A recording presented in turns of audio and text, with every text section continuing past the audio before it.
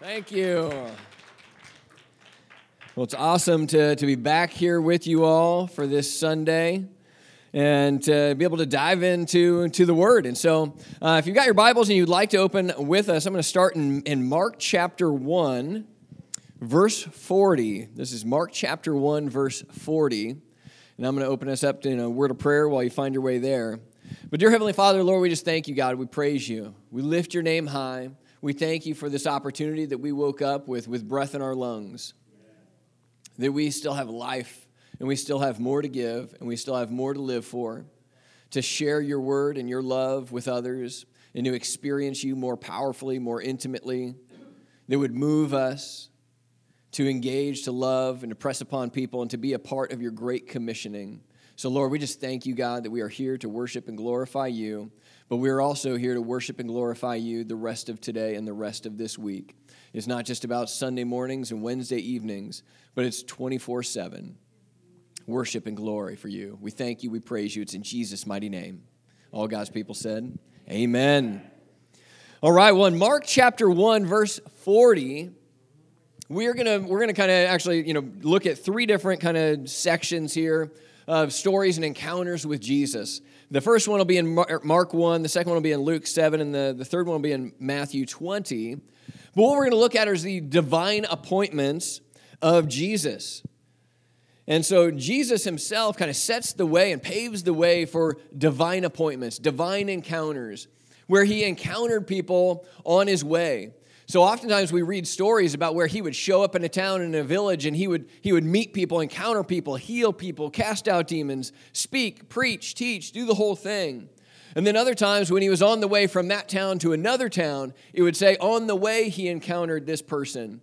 So Jesus was doing ministry and experiencing these divine appointments, these God-given encounters that he had, both in the towns but also just on the way, which would be equivalent of, us just running errands, out and about, going from point A to point B, that there could be people in our paths that God wants us to speak to pray for, to encounter, and to bring Jesus into those interactions. There could be people at your workplace or in your homes or wherever it may be, that God gives us this opportunity to kind of see and experience what Jesus brought to the table for his divine appointments, and then how do we apply that to our own lives in 2024. And so that's what I'm excited to share on is this divine appointments. And really what I've learned in pressing in and researching and interviewing people and writing the two books that are in the back are on this topic of divine appointments. And so much of that is this stretching of our comfort zone and being willing to step out of the comfort and into some of the discomfort or this potentially social awkwardness, but knowing that God's going to be up to something good. So let's take a look here, and let's look at what Jesus does here in Mark chapter 1, verse 40 to 45, where it says, "A man with leprosy came and knelt in front of Jesus, begging to be healed. He said, 'If you are willing, you can heal me and make me clean.' And then it says, moved with compassion, Jesus reached out and touched him. 'I am willing,' he said, 'be healed.' Instantly, the leprosy disappeared, and the man was healed. Then Jesus sent him on his way with this stern warning, 'Don't tell anyone about this. Instead, go to the priest and let him examine you. Take along the offering required in the law of Moses for those who have been healed of leprosy. This will be a public testimony that you have been cleansed.' But the man went and spread the word, proclaiming to everyone what had happened. As a result," by the way, that might be the one area of disobedience that Jesus is a little bit more lenient on. When he's touched you, healed you, and you go out and just tell everybody and start raving about Jesus. As this guy clearly couldn't hold it in. As you can imagine, somebody that has leprosy, it's a social death sentence amongst all the other kind of physical ailments on top of it. There's no way out of this thing. And so here he is getting healed by Jesus himself, and then just goes off and tells everybody. And it said, as a result, large crowds soon surrounded Jesus, and he couldn't publicly enter a town anywhere. He had to stay out in secluded places, but people from everywhere kept coming to him. So a couple things I want you to catch, and even in this first testimony that we read with Jesus and the man with leprosy, is that it says that the man asked if you are willing, is that there is a willingness to divine appointments. We have to be willing to step out of the comfort zone. We have to be willing to step into a little bit of the unknown, the unfamiliar. But if we are willing, that's where Jesus comes in. It also says Jesus was moved by compassion, and he touched him. A couple other key components that we're going to look at later on this morning is compassion, being moved by compassion in particular, and why that's so powerful. And then also the physical touch of being near to people and drawing close to people and letting them know that you're not afraid, you're not intimidated, you're not overwhelmed, you're not distracted, but you're actually pressing into a personal encounter with them. And we see something kind of similar when we jump to Luke chapter 7. And in Luke chapter 7, verse 11 through 17, this is where Jesus raises a widow's son. So in Luke chapter 7, it says, soon afterwards, Jesus went with his disciples to the village of Nain, and a large crowd followed him. A funeral procession was coming out as he approached the village gate. So again, Jesus is just on the way. He's on the way somewhere here. It says, the young man who had died was a widow's only son, and a large crowd from the village was with her. When the Lord saw her, his heart overflowed with compassion. Is that Jesus, when he saw people, and he saw people in need, whether it be hungry, sick, or in this case, dead, or mourning the loss of a son, Jesus was always stirred by compassion. And he was moved by compassion, with his heart overflowing with it. Don't cry, he said. Then he walked over to the coffin, and he touched it, and the bearers stopped. Young man, he said, I tell you, get up. Then the dead boy sat up and began to talk. And Jesus gave him back to his mother. Great fear swept over the crowd, and they praised God, saying, a mighty prophet has risen among us, and God has visited his people today. And the news about Jesus spread throughout Judea and the surrounding countryside. So again, here we even see that part of these divine encounters that Christ would have is that the main message and the main outcome that people realized from this was that God has visited his people today. When Jesus had an encounter with somebody, they knew God has visited me today. Why? Because there was such deep transformation from such a brief encounter that there was only one explanation, and it was that God was in this thing. Look what the Lord has done. So it was this undeniable experience and encounter with Christ, overflowed with compassion, including the touch, and leaving them with a knowing experience of God. And we see something similar in Matthew chapter 20. Matthew chapter 20, verse 29 through 34, this is where Jesus heals two blind men. And it says, as Jesus and the disciples left the town of Jericho, a large crowd followed behind. Two blind men were sitting beside the road. When they heard that Jesus was coming that way, they began to shout, Lord, Son of David, have mercy on us. Be quiet, the crowd yelled at them. But they only shouted louder, Lord, Son of David, have mercy on us. Which is, you can imagine, like these two blind guys, they've heard the stories. They've heard the experiences. They know that this man, Jesus, that they've been hearing about, has been healing people right and left. He has been healing everybody in large crowds. And we see in other scriptures, it says, many came to him and he healed them all of various diseases and sicknesses. So his word, the word had spread, and these blind men knew that if this is the Jesus everybody's been talking about, this is our chance. If we're going to regain our sight, if we're going to go from being blind to seeing, this is the man, this is the time. So when crowds are telling them, be quiet, they're just going to roar even louder to get Jesus' attention. And it says, when Jesus heard them, he stopped and called, what do you want me to do for you? Lord, they said, we want to see.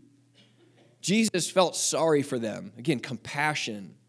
And he touched their eyes. Instantly they could see. Then they followed him. And so we have these, and this is just three of many encounters and many experiences that we know of Christ, having these divine appointments where God, and for us, that's when God puts somebody in your path that he intends for you to speak to, for you to share with, for you to pray over, for you to share your testimony with, for you to share the love of Christ with. And again, many of these encounters were just happening on the way from one village to the next, from one city to the next. As you head from Covina to Azusa, or Azusa to West Covina, or to Laverne, is that there's people in those cities and on the way to those cities that God has in store for us. And this is why I think that it's so important and so powerful for us to be reminded that Jesus is the one that we're supposed to follow. It's his life and his testimony that we're supposed to imitate. And I realized this lesson as a professor. I discovered it and entitled it the First Presenter Problem. And I had this class in particular where throughout this, in the course of this semester, they were assigned into groups. The students were in groups, and then their group would present. And so all the presentations didn't happen the same day, but over the course of several weeks. And so there might be 1 or 2 presentations per day and kind of scattered throughout. And I had this big, long assignment description that I wrote, typed out, handed to them, gave to them. I talked through the assignment description, saying this is what the presentation should look like. This is what the presentation should not look like. I was so specific on what I was hoping and desiring, the level of creativity that I was wanting them to bring to the table, and just everything. Laid it all out. Had a grading rubric that then reinforced all of that, and then sent them off to do these projects. And then I would realize semester after semester that when the first day of presentations came, and those first 2 groups presented on those first days, I realized after a couple of semesters that whoever presented on the first day set the tone for all of the other future presentations. It was as if all the other students sat and watched the first days of presentations. They threw my assignment instructions out the window, watched this group, and was like, oh, that's what we're supposed to do. So if that first day was bad, then all of the presentations were going to be bad. And to the point where I eventually, if the first presentation days were bad, I would go to the groups that were going the next day, and I'd be like, okay, I need to talk to you for a second here. Like, what you saw today, don't do that. Go back to the assignment instructions. Go back to the assignment description. And it was this first presenter problem that as humans, we are hardwired to kind of mimic others and to look for other leaders that we should follow. And what happens is that when we get called into Christianity, oftentimes Christianity becomes to us whatever it was to the first presenter, to the person that introduced it to us. So if you grew up around lukewarm Christians that didn't really take their faith that seriously, and Christianity to them was just church on Sunday and praying before meals and praying for your sports team, then that's what Christianity became to you. You're like, oh, I guess this is just what we do. And that's what happened for me for the first 25 years of my life. I thought, Christianity was just church on Sunday, Mass on Sunday, and then, we pray this memorized prayer before meals that takes us about 7 seconds. And then we kind of pray for some, events that might be happening, and then that was it. And then I realized that as I started to kind of grow and get into different circles with different people and different Christians, and as I met my wife's family, who were all pastors and missionaries and really had a rich spiritual heritage of these miracles, signs and wonders and evangelism and all sorts of things, I was like, whoa, what is this? I mean, I even remember the first time I showed up to a church when I was 23, and it was the first time I had been to a church where people had brought Bibles. I was like, whoa, people have Bibles? And I was like, oh, and you guys read them? No way. This is incredible. Okay. And it began to open my eyes like, whoa, maybe this thing is so much more than I had anticipated. And as a result of that was because of the first presenters. The people that introduced me to the faith weren't walking it out, had never had anybody introduce them to it. So we have to be so careful in terms of who we're using as our example that we're trying to imitate and we're trying to mimic in this faith. And that's why Jesus says that in Mark 1:17, he says, come follow me and I will show you how to be fishers of men. He says, come follow me. So many times he's alluding to follow me, follow my ways, do as I do. In Mark 8:34, if any of you wants to be my follower, you must deny yourself, pick up your cross and follow me. Anybody that clings to this life will lose it, but anybody that gives up their life for my sake will find it. And in 1 John 2:6, it says, those who say they live in God should live their lives as Jesus did. not as your friend does, not as your neighbor has done, not as that person in church has done, because they might be missing the mark entirely. Only follow them as if their lifestyle matches up with what you see with Christ. That's why Paul says in 1 Corinthians 11:1, imitate me as I imitate Christ.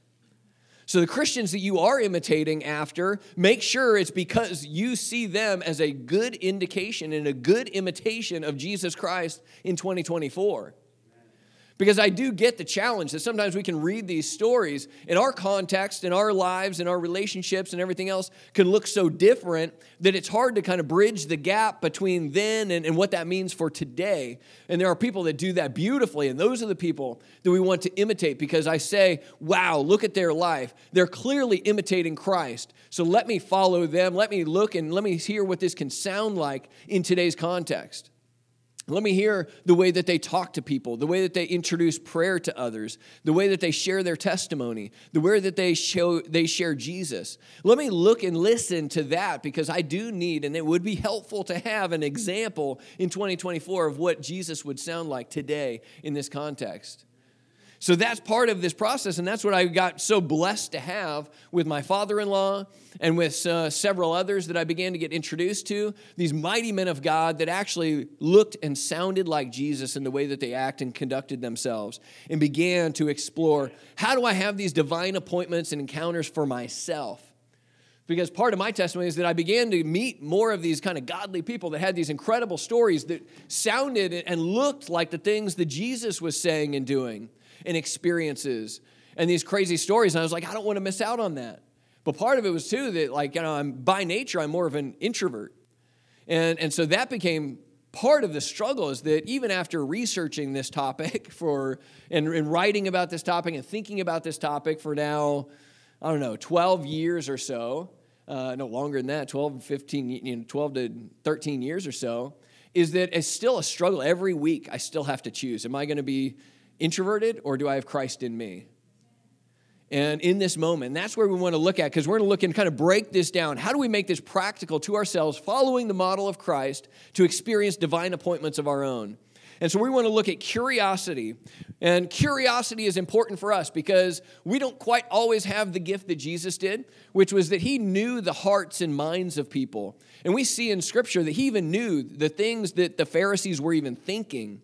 He knew what they were pondering in their heart and could respond to that. We don't always have that ability, so we have to be curious to find out what is in people's hearts and minds and going on there. Then we are able to have more compassion. The more we understand what's going on in people's lives, the more compassion we can have. But it does require a time of courage to step out, and then that personal touch.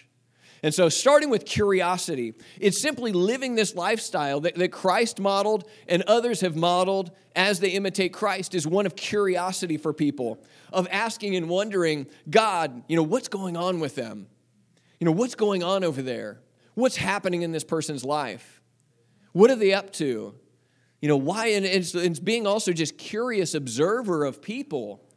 Like, why do they have that? They look sad. They look defeated. They look withdrawn. They look isolated. What's going on there? And do I have the curiosity to go explore that? And so also knowing that where our curiosity comes from is that it comes from love. Is that if you think about a first love, a time where you were first falling in love with someone, that's when you're at your utmost curiosity about this person. And you could stay up all hours of the night talking to them because you're curious and wanting to hear more and wanting to talk more. And even when you're away from them, you're like, I wonder what they're doing now. And so you're just all this curiosity is flowing out of love and interest in this person. And it's the same way that we have with people today, God's sons and daughters. And we're curious about what's happening. And why we need to be curious is that there's this great quote from Henry Longfellow, who is a professor in the late 1800s, early 1900s.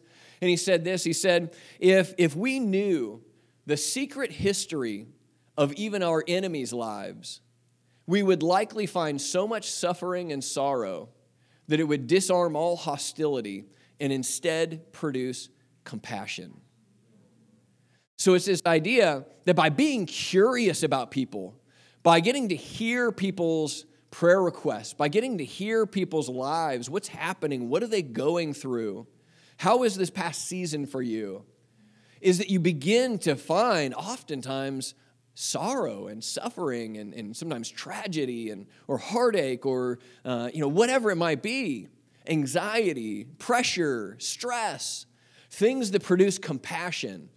And then you realize that when they're acting out and they're being weird or they're being funny or whatever it is, it's not about you. And you can actually be free from taking it personally because you were curious enough to know the backstory that's producing those actions and those words. And it's not about me. And then I'm free to have the compassion. Even some guys that I got to know, we were kind of going out to the Azusa Metro, and we'd go out kind of like every other Friday. We'd go out to the Metro, and we'd take some peanut butter and jelly sandwiches and some water bottles, and we'd kind of go and pass them around and just offer to pray for people. And if we had the opportunity then to share the gospel and kind of see where the conversation would go. And I remember one of these days, I'm with my friend Candelario, and we had gone up to the security guard, and we were talking with him and praying for him.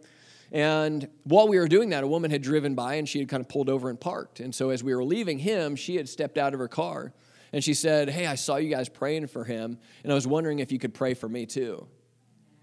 And we said, "Sure, absolutely, of course. Like, what's going on?" And she began to tell us that she had a son that had gotten really addicted to drugs and heroin and meth and the whole 9 yards, and he was now homeless. And he had been in and out of treatment centers. It had been this long ordeal that had put so much stress and strain on everybody and so much heartache in her and for her family. And she just wanted prayer for him. And she said that on Fridays, she gets done with work a little bit earlier. And so she'll go from work when she gets out early, and she'll drive around to metro stations just looking for her son. And it was just like this eye-opening moment, like, wow. Like, you would never come across this woman in this parking lot and think that's not where your mind is going to go. That this heartbroken mother with a son that's addicted to drugs and is homeless is out driving around to different metro stations in the Los Angeles area just hoping to run into her son.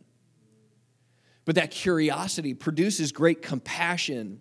And we have to pause and to hear the heart cry of people. Because people in our day and age in this time are not always going to be the people that are crying out, "Jesus, Son of David." Like, you're not going to be sitting in a Starbucks and somebody's just randomly like, "Jesus, Son of David, have mercy on me." And you're like, "Okay, I know what to do." It's not going to be that obvious. We have to actually slow down and stop and listen and hear what's going on for people. And sometimes, I'm really pressing in and consistent with divine appointments. And then other times, life happens and things are going on and I'm not as in tune and in touch.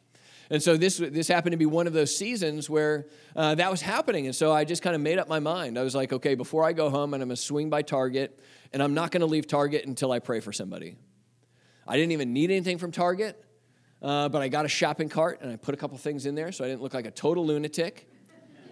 And I just kind of walked around until I worked up enough courage to find somebody. And I went up to this woman, I said, that was working there, and she was kind of picking some stuff off the floor and putting it back on hangers. And I said, "You know what, excuse me, this might sound kind of random, but I felt like God put it on my heart to pray for you. Is there anything that you need prayer for?" And she immediately started crying. And she said, "You know what, this has been a really hard shift. I've only been here for a couple of hours, and I'm already right now I'm trying to decide whether I should stay or whether I should just leave and go home." And she began to cry. And so I had this opportunity in that moment to just pray for her and comfort her and be that point of compassion for her and point her to Christ and God and grace and mercy and strength for this moment. And she was so grateful. And then she went back to her work, and I went back on my day. And it was just one of those moments where, again, it was being curious of, God, what are you up to? Who do you want me to reach out to? Who do you want me to pray for? And what's going to happen is that there's this entering this unknown space. But when we hear these stories, it produces great compassion. Because Jesus, this is the idea that compassion should produce action.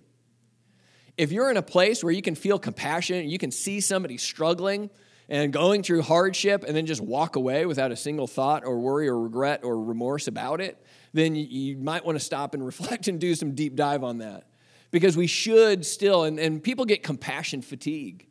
sometimes, is that if you are plugged in and reading the news too much, you can get compassion fatigue.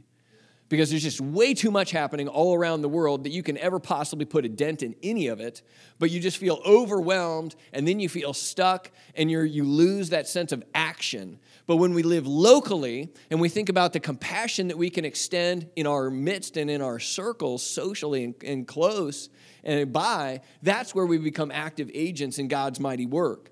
And so part of this is where does our compassion come from? It's knowing that I was once lost, but now I'm found.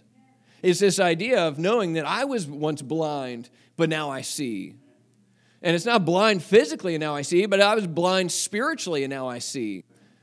And so it's recognizing that I was once the one that was sick and injured, and I would have loved for somebody to stop me and pray for me and overcome the social awkwardness in that moment to be able to comfort me and to bring God and Jesus into that moment. So that's where the compassion comes from, is knowing like, hey, I've been there. I've done that. I've had my own struggles. I've had my own problems. I've had my own hard days. I've had my own hard weeks or months or whatever it is. And now I'm stepping out because I was once there. And I know that when I was there, I would have loved for somebody to do this for me. And so I'm going to extend that now to others. And it's this idea that even this was during the pandemic, and I started getting these infections, and I ended up with, 5 or 6 different infections over the course of like a year and a half, 2 years in the pandemic. So I went to the hospital more in the pandemic than I had my whole entire life prior to that, which was the most ironic time, because it's like that was the time where nobody's supposed to go anywhere, let alone to a sick, gross hospital. And I was like, I'm going to go every week. That's what I'm going to do. I'll see your no hospital visits, and I'll raise you by a weekly one. So I started kind of going in, but God would do these divine appointments. The more I was open to calls with receptionists or to nurses and doctors. And so at one point I had gotten another one of these infections, so I was trying to go in early to cut it off before it got more severe. And so I went into the ER, but it was at kind of like a Friday night or something. It was a zoo. And I realized that like these infections, they would come on, and if I caught it early, like I'd be in pretty good shape with some antibiotics and things like that. If I didn't, then like my elbow, it had to get cut open and this whole thing.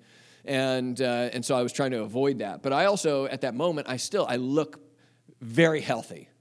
So I'm looking at this like ER, and I'm like, I'm never going to get seen. Like I look way too healthy right now, if I'm being totally honest, in comparison. And so I was like, this is going to take forever. They're like, if you just come back in the morning, you know, first thing in the morning, you can get right in. And so I was like, okay, I'll do that. And as I started to kind of leave, I felt this prompting like I should pray for somebody in that ER room. And I was kind of walking back towards my car. And so, I just kind of had been, exercising this and doing this, and it was kind of uncomfortable because I was like, what are people going to, the thoughts of like, what are people going to think? Is this going to be awkward? Is this going to step on somebody's toes? Is this whatever, the enemy speaks all these lies to keep us from ever stepping out. And I was like, you know what, all right, I'm just going to go back and I'm going to see, if there's somebody available for prayer. And so I walk back in, and right as I get to the line for the ER had gone out the door, and so right as I walked up, there was a woman that was leaning up against the door, and right when I walked up, she starts panting and holding her chest, and she starts to like slide down this door, and there happened to be a chair right there. So right as I walked up, that's happening. I just grabbed the chair, slide it underneath her. She sits right down into the chair. And as she's kind of panicking, other people are stirring, and people are starting to kind of rush around. And I simply asked her, like, ma'am, would it be okay if I prayed for you right now? And she just like nodded yes. And so I prayed for her, and she went from like total panic to like calm. I'm still with issues and things going on, but the atmosphere changed for her. And then the nurses and staff came over and started speaking to her. And then they started asking me questions because they thought I was like with her. And I was like, I don't know what's going on. I just happened to show up. But it was in this moment of just responding to this prompting, going back, and God's timing was incredible. Walking up, otherwise she would have ended up on the floor and with nobody there that would have been able to do that. So it was these moments of stepping out. And then also with this idea of courage. So we've got curiosity, to get curious about what's going on in people's lives and how God might be using us to perhaps speak wisdom, speak life, pray, minister to, intercede for on their behalf. Then we've got this idea of compassion, that we've got to tap into the God-given compassion that he gave us to be able to be believers that can look out and say, these are sons and daughters, or perhaps lost sons and daughters of God. That's a perspective that nobody else really gets on this earth but Christians, to say that these are God's sons and daughters. Whether they are believers or they are lost, they are prodigal sons and daughters. But either way, they are made in the image of God, and that stirs great compassion right out of the gate. And then this courage and this idea that we need courage to be able to overcome the social awkwardness. Because in this day and age, we're so addicted to technology and all these other things that we can be so connected with people through our phone over great distances, but we can be so far away from people emotionally that are within arm's reach of us. And it creates this sense of we can't even turn and speak to one another. Even if you stand in line at Starbucks, it's like everybody's just on their phone. Like if you're the person just like trying to chat it up with people, then you're going to be the weirdo. Whereas like 20 years ago, and 30 years ago, that's all you had to do was that you're standing in line. It's like, of course we're going to talk to each other. Are we just going to stare at each other's heads? Like, we didn't have phones. We didn't have all these other places we could go to. We could go to now we can go to 1,000 different places in an instant on our phone, and we never have to interact and include and talk to and meet any of these people. But if we can be those people that keep our phone in our pocket and just say, hey, I'm just going to introduce myself. I'm just going to say my name. But there's great social awkwardness. And part of this is that the fear of social rejection is at the base of this, is that we fear social rejection. And we've become so hypersensitive to that we've become too cautious to be effective for the kingdom of God. Because I don't want to say the wrong thing, and that might turn somebody away. Or I don't want to step on their toes, or who knows what they believe, or maybe they might be offended by this. And now we've become too cautious to even be effective for God because we're so fearful of the potential social rejection. And we focus on the rejection rather than the potential breakthrough. And so the enemy gets us focused on the wrong things. He gets us overthinking things. Like, what am I going to say? I have to work out this whole thing. How is this going to go? And as somebody that's stepped out and done this more and more and more over the last several years, is that sometimes you can go in with a game plan, and that game plan gets thrown right out the window after like 20 seconds. You're like, I'm going to do this, and then I'm going to say that, and then you say the very first thing, and you're like, it's gone. And it's like God just wants you to be there and be present and respond to this person and be interactive with them and avoid the overthinking that happens. And that's a key part of it, because sometimes we think, well, I'll start stepping out, when I read both of these books, and then afterwards I'll finally start stepping out, or I need to listen to these podcasts, or I need to watch these videos, or I need to go to this thing or go to that thing. And it's part of this is this realizing that oftentimes we have become these overfed sheep that never actually go out and do the work of the Lord. And we've got to be careful that that's not us. And so it's this idea that with these, what we really need is 20 seconds of courage. The hardest part about divine appointments is simply starting the conversation.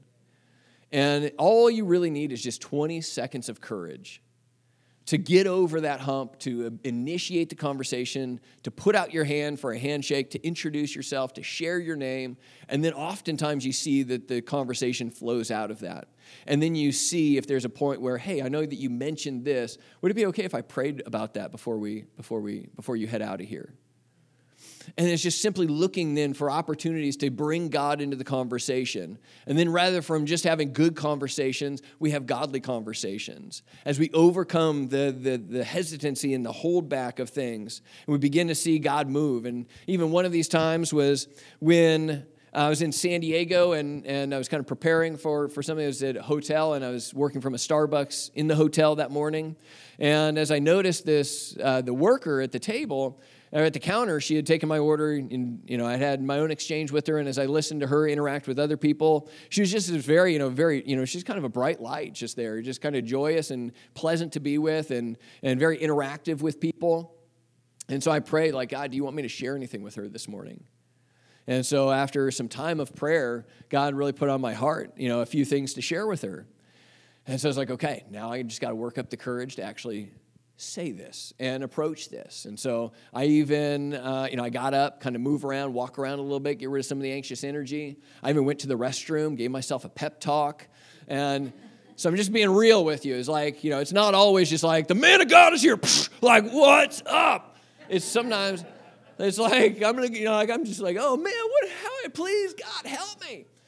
And so that was part of it. And then finally, kind of go over to her and there's a break in the action in the line and said, hey, as I was kind of watching you, I was praying and just seeing if this might sound kind of random, but I felt like God, gave me something to share with you.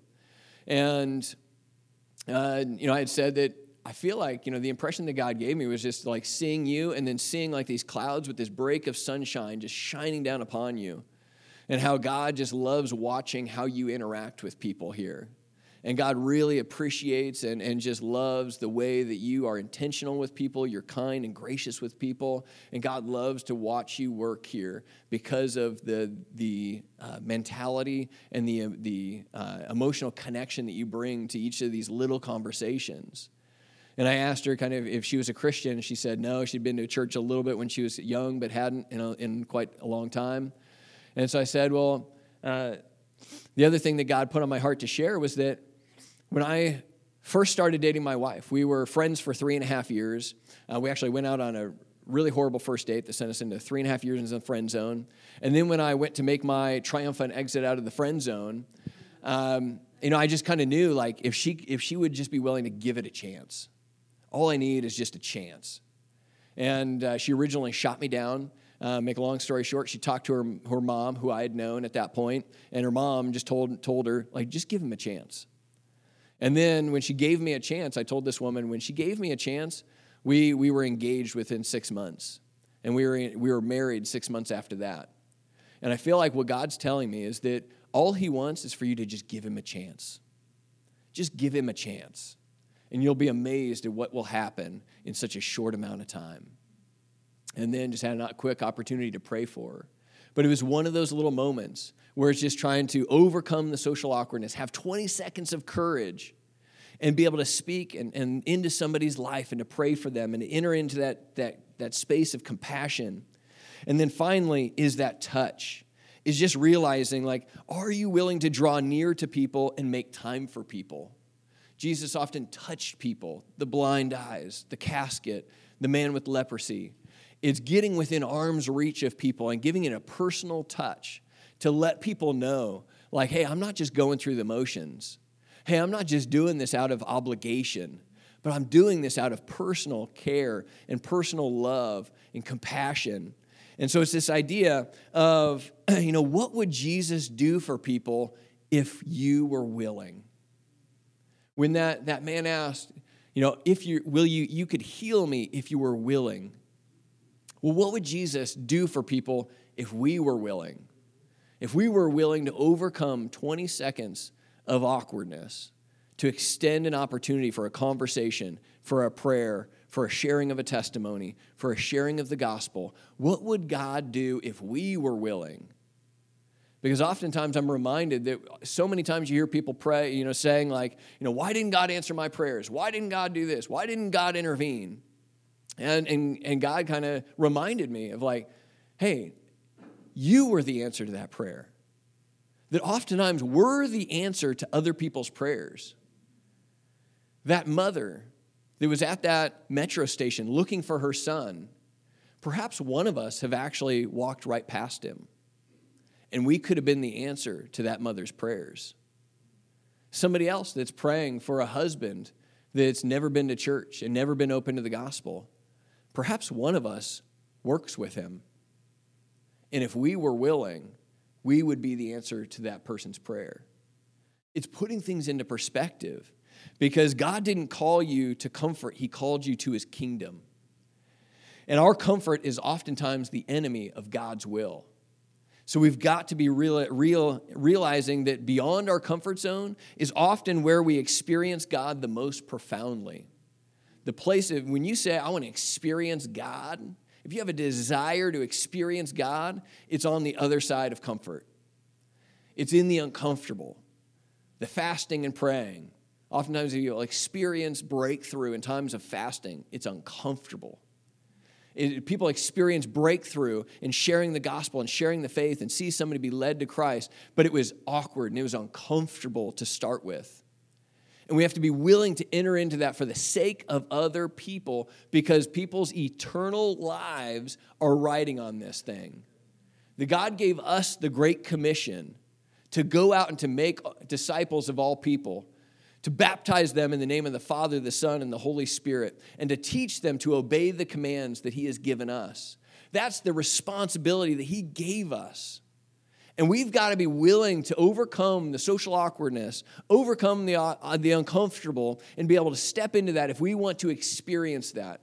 If we want to have these firsthand stories and experiences for ourselves as other people, when we hear other people's stories, we're like, wow, I wish God would use me that way. He will. If you would be willing to step out of your comfort zone and into the uncomfortable, he will use that. But it requires having great curiosity, being moved by compassion, by taking on 20 seconds of courage and being willing to touch people and let them know that I'm willing to get my hands dirty for Jesus Christ. Because I've been touched, I've been stirred, I've been moved. And if that's true, it's only natural result to step out and to share this thing with others. So that's where you get tested on what you truly believe, is if you're willing to step out and share this thing with others. And so I just want to close with a word of prayer and kind of a commissioning for all. And so, in fact, I'm going to pull up the Matthew 28. And if you would, just go ahead and stand with me if you're able. And I just want to pray a prayer over all of us, and then I'll kind of turn things over. I forget the next order of things happening. But I just want to pray a prayer for all of us, that we would be reminded of this great commission for all those that claim Christ as Lord and Savior. That Jesus said, as he gave the great commissioning to the disciples, he gives that to us today. And it's to go out and to make disciples of all people. That could be neighbors, coworkers, somebody at 7-Eleven, somebody at Starbucks, somebody at Target or Walmart. Could be anybody, anywhere, but it's just having eyes to see people the way that Jesus sees them, to hear people the way that Jesus hears them, to be able to hear the backstory and be driven by curiosity and hearing a small portion of their story that then wells up that compassion in us. To share our own testimony of how God has touched our lives, how he's brought us through, and how what he's done for us, he can do for them too. And it's giving people an opportunity. That's what the Great Commission is. Simply go out and give people an opportunity to experience God. And if they experience God and they want to turn to him, then we make disciples. We baptize them and lead them we invite them to a church. If we're in a totally different city, hey, you know what, it would be okay if I got your number. I'll look up some churches in the area, and I'll text you a church that you might want to check out. But leading people to that next step of baptism, of full surrender, and then teaching them to obey the commands that God has given us. And we can't do that with every single person we encounter, but I encourage you to just pray and say, God, who am I responsible for in this time? Who do you want to put on my heart that I'm responsible for? That I want to take responsibility in their life and in their devotion. And I've done that the last few months. I've got 3 or 4 people that weekly I'm sending text message prayers to. And I'll be honest, 2 of them that I send prayers in text message, audio prayers. I record them, send them in text to these people. They haven't responded to me in like a month and a half. But I still keep sending them. They keep showing up as listened to or read. And so I just keep sending them. And then we entrust God to do the rest of the work, because some plant, some water, but God makes them grow. So dear Heavenly Father, Lord, we just pray over every single one of your sons and daughters that right now there is a clear calling on their life to take seriously the Great Commission in 2024, to go out and to give people an opportunity to experience God in us and through us. That we would be a vessel, we would be a mouthpiece for Jesus Christ, that we would be open to the Holy Spirit moving and flowing and going through us in our thoughts and in our words. Lord, that you would stir our hearts, you would put names and faces in our minds that are people we need to take responsibility for, of getting them back to church, back into a relationship, to see them go from a new believer to true discipleship. Somebody that we need to take responsibility for and set reminders to text, to call, to invite to coffee, to connect. We don't want to let any of them slip through the cracks, that you have given us those ones that have left the 99. Each one of us has a one in our lives that we need to go after. We need to be the responsible shepherd that says, that's my one. That's one that has slipped away from the 99. They're on my heart, and I'm going to say, not on my watch. That we would be watchmen for Jesus Christ. So, Lord, we praise you. We thank you. Send us out to go make disciples of all nations, to baptize people in the name of the Father, the Son, and the Holy Spirit, and to teach them to obey the commands that you have given us. Lord, we thank you. We praise you. And it's in Jesus' mighty name that all God's people said, Amen.